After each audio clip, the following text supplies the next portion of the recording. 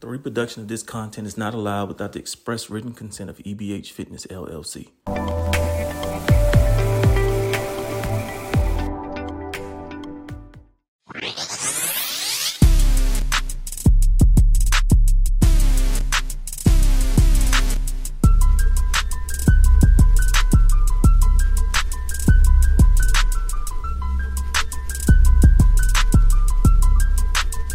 We're back.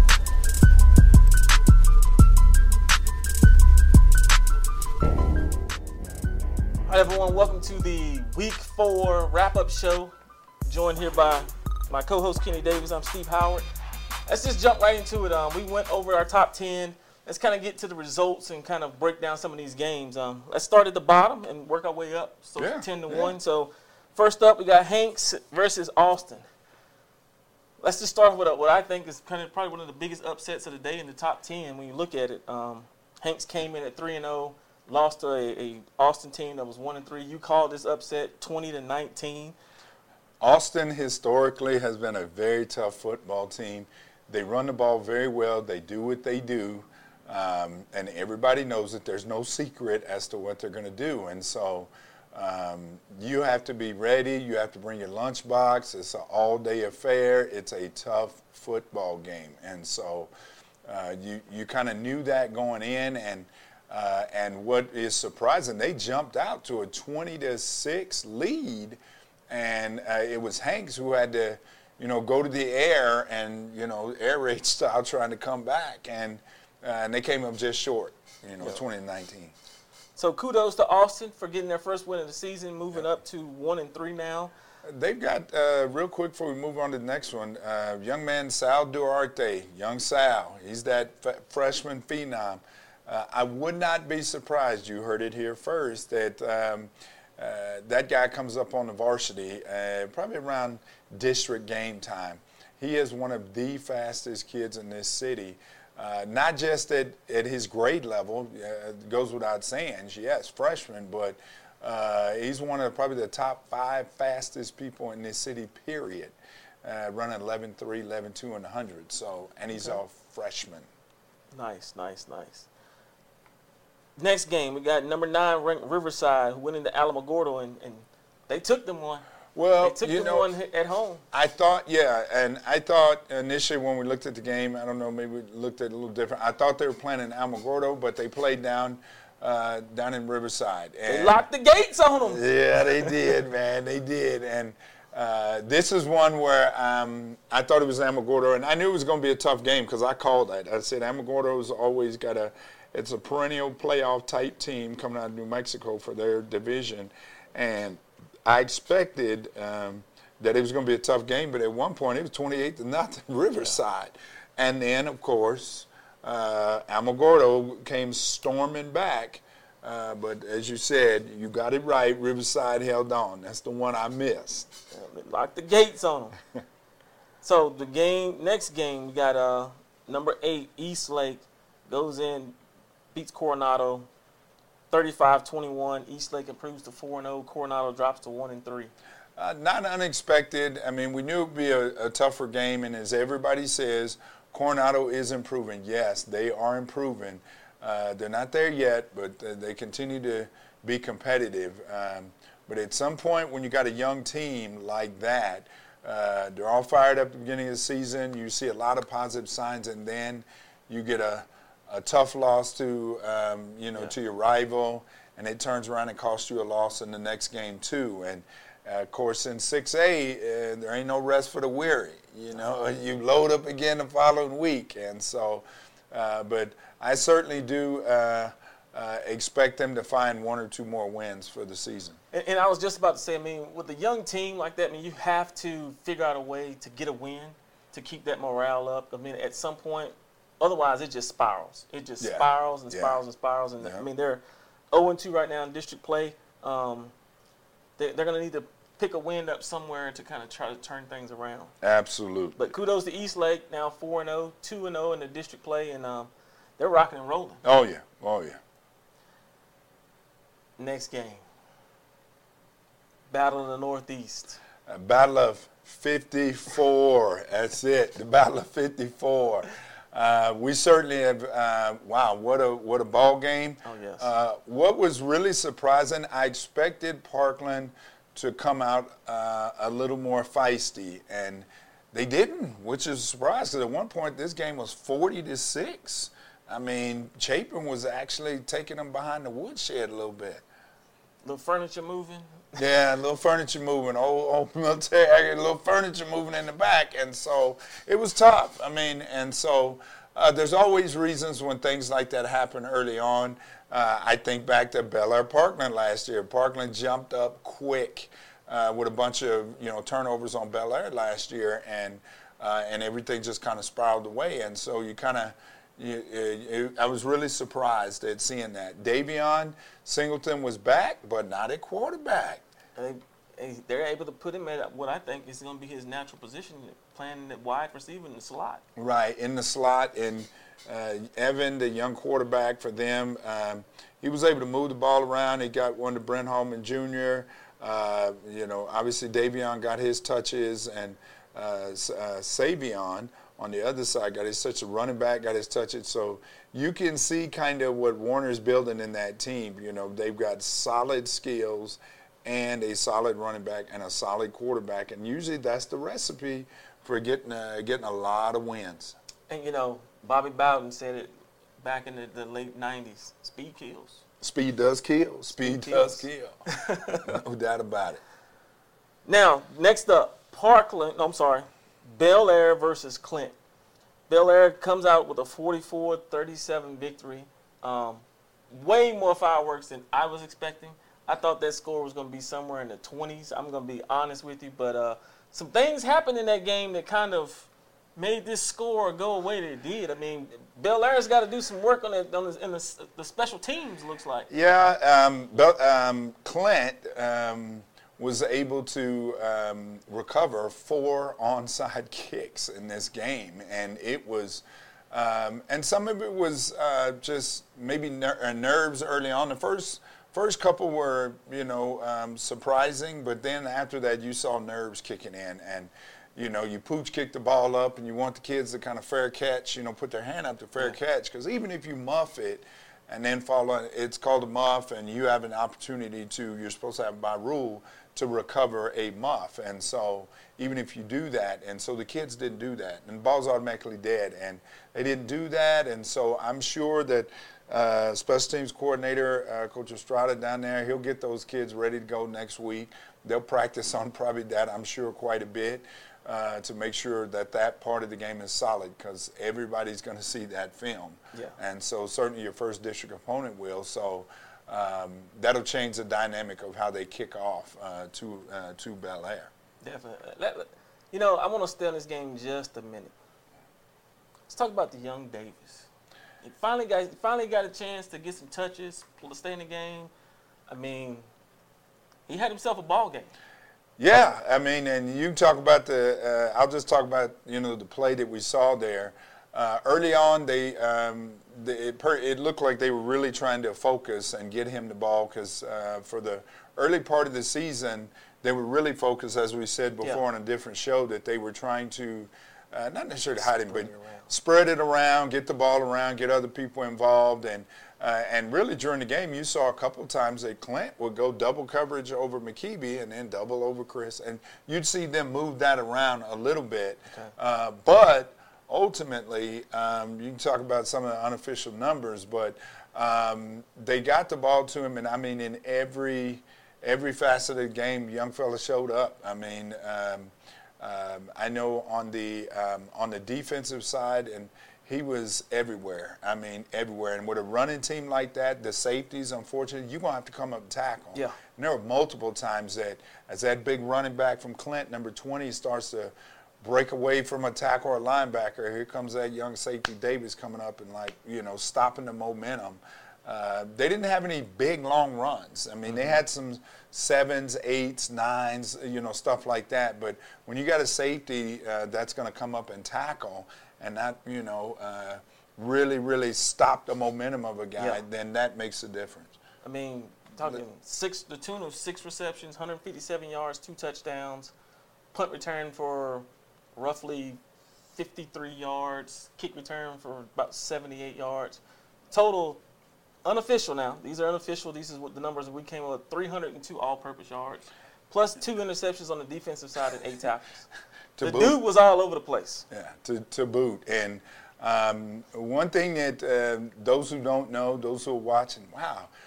What happens is when you've got a player, and don't worry about the name, but when you have a player that when they can return kicks and they can do all of these things and flip the field, what happens is it makes your offense much more potent.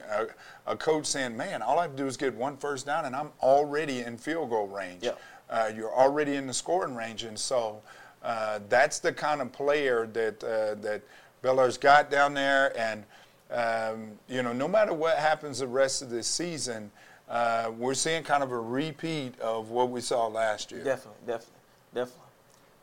So, folks, we're going to take a quick break right quick, and we'll come back with our final 3 games.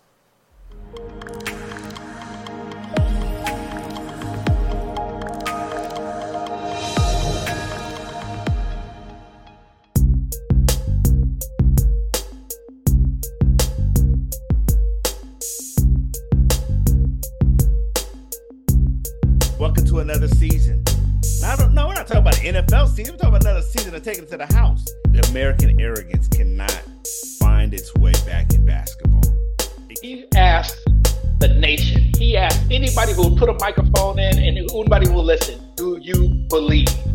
All right, folks, we're back. Now, let's look at the next matchup, which was our game of the week. KU versus Del Valle. And, I mean, shocked. It didn't live up to the expectations and the hype. It really didn't. Del Valle came out and just stomped a mud hole in KU. Yeah, absolutely walked in and said, we the big dog on the block.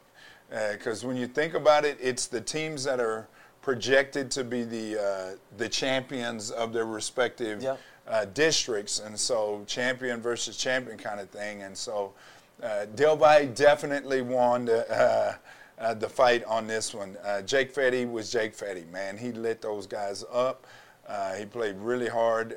Seeing some of the, different things we saw from him. I mean, he was Jake Fetty, and so he's pushing his name out there as this quarterbacks. All of these quarterbacks of 24 that are going to graduate. Well, you can see rolling into not the preview next year, but 24-25 season.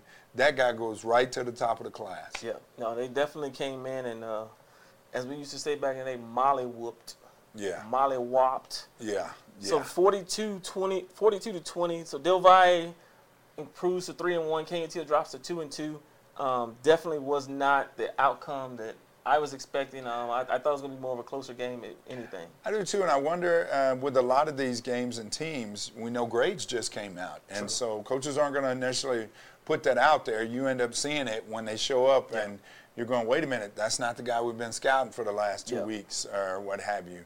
Then you kind of know, is he injured? And if you don't see him on the sideline injured or in a jersey, well, then you know they didn't make it in the classroom. And so and let me ask a question, kind of expounding on that for parents and whatnot who might not understand. Right. So what is the ruling on that as far as if a player's grades, or do they have a certain amount of time to get them back up, they can get back on the field? They do, and with our schools being year-round and having the intersessions, if you will, schools that have an intersession, what happens is you got the 6-week grade check, mandatory UIL, and then you'll have 3 more weeks that you have to wait until you can regain eligibility. Okay. So you're talking, here are teams that are in week 4.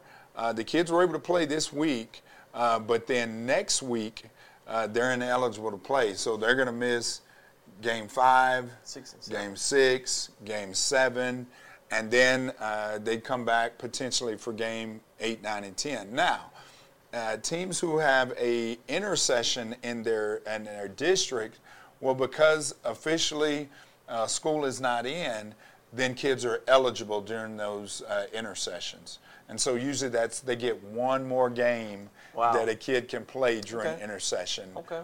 And then usually, like somebody like a Bel Air, they'll have 2 more games here, and then then there are 3 games they're ahead on their bye, and so one of those during intercession. So one of the kids, like the athletic game, potentially falls in intercession. So a kid would be eligible to play. And that normally wouldn't be. Yeah, that normally wouldn't be. Gotcha. And that goes for everybody who has these year-round schools. Gotcha. So that's really the whole city.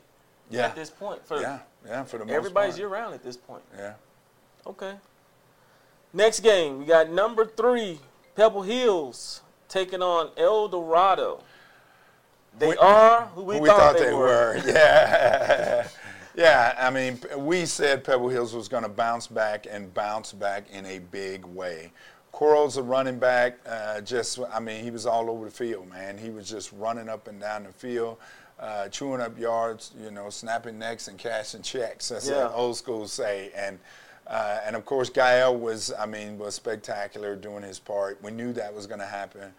My concern, my concern coming out of that game, one, Pebble Hills losing that game to Eastwood. Now you can't afford another loss. You got to just stay the course and make sure you end up in that 1-game loss in the district tie at the end, where there's going to be a whole lot of people flipping coins and all of that to see seeding. But one concern I've got, this is El Dorado, who now drops to 0-2 in the district, 0-4 on the season.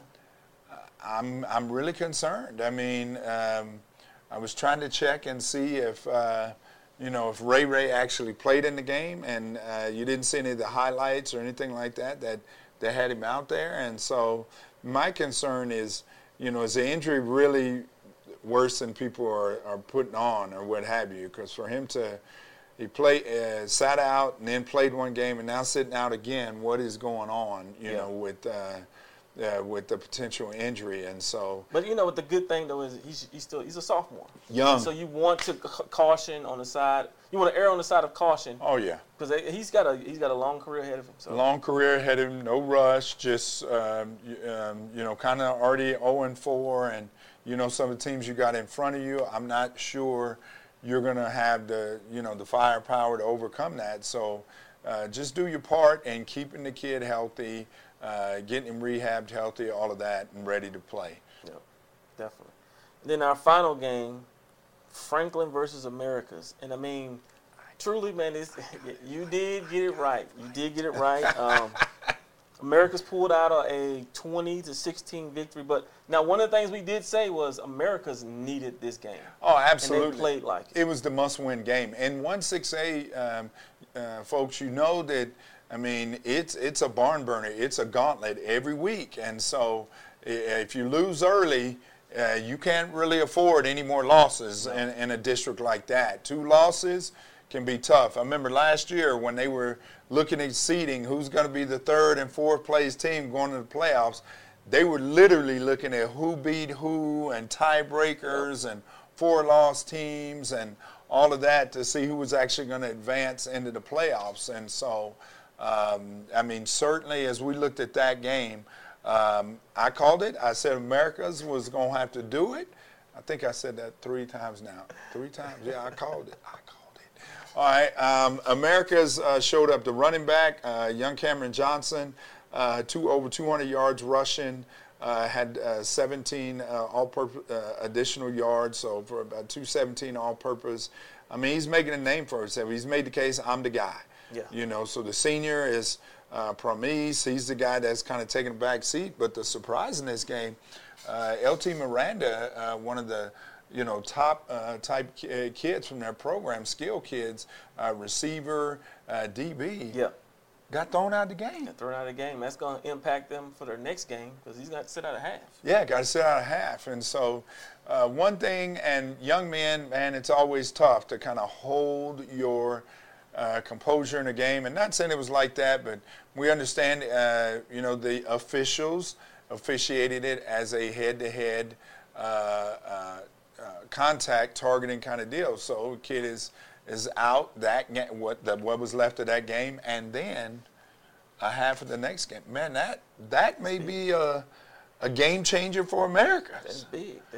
I mean, you look at that 1-6A, man, and the top 4 teams, in my opinion, are And in no particular order, so don't nobody go there. No, tell them the particular order. It's Eastwood. You got Eastwood, Eastlake, Pebble Hills, Franklin, and then you got America sitting here at 5. I may flip them. You know how I am. I mean, they beat the dog. They beat them, so they can. They did, but. Yeah, I know, because then you got Montwood beat America. See, Montwood you see how that goes now with that district? And I mean, you look at it, and so you've got those 5 teams vying for 4 positions. Yeah, and you can't afford any early losses, and so, I mean, you still got to go to Eastlake. You still got to go to Eastwood. They still got to go to Franklin. Well, no, they still got to go to Pebble Hills. Pebble Hills, yeah. And so it's like, man, it's that I'm just salivating. I'm like, man, these next couple of weeks is gonna be crazy. Oh yeah, they're gonna be gradually sorting it out. And who's going to stay healthy? Because I got to see a couple of the games in 168 now, and live and in person. Man, everybody is going and bringing the wood. I mean, everybody is coming and hitting in those games, and so kids are going to come out of those games sore. Doing the ice bath and all that. So it is going to be. Interesting to see these next set of games that are coming up again next week. I know. I mean, it never. And then, does the district play start this week? It's coming pretty quick for. It's next week coming for the other 5A schools. And I mean, that's going to change everything again. Not that we are producing our oversight here for this one, but we felt and we certainly want to mention you got Bowie and Jefferson going on right now. Jefferson was ahead at halftime, 7-6. Our hearts go out to to Daniel's family. He is with the Lord now, and so we just pray for the Bowie community. And it's tough to play a game like that. Definitely. I mean, it really is. Not even just a week after that game, and but they're over at the Sun Bowl, and we look forward. We'll update y'all on that as the ticker will be scrolling at the bottom later on when you watch the full cast of the show. But no, man, it's an exciting week of football. Week 4 is in the books, other than the game that's going on now. But I'm looking forward to next week, and so catch us on Thursday as we put out the. What do we call it now? What do we call it? The walkthrough. Yep, the Wednesday walkthrough. The Wednesday walkthrough. The Wednesday walkthrough, and we call it that, y'all, because in football you do a little walkthrough before the game start and all of that. So it's the Wednesday walkthrough that we're going to put the predictions out there. I won last week. 8-1. You won 8-1. It was only 8 games. So last week, just so for Mr. Davis's enjoyment over here, so Kenny went 7-1. I went 4-4. So yes, he kicked my butt last week, but hey, that's why they play the games. We got another week of football coming up, and so good thing we didn't bet no money on this. Oh yeah. I'd be eating that Sizzler. Nah, that's old school, y'all. Y'all don't know nothing about Sizzler. Seriously, high school sports, no gambling. Yeah, no gambling. So none of that stuff going on here, but no, definitely maybe a Coke or a Sprite or something. Yeah. But no, it's been another good week, another great episode. We'll see you guys on Thursday. Have a good one.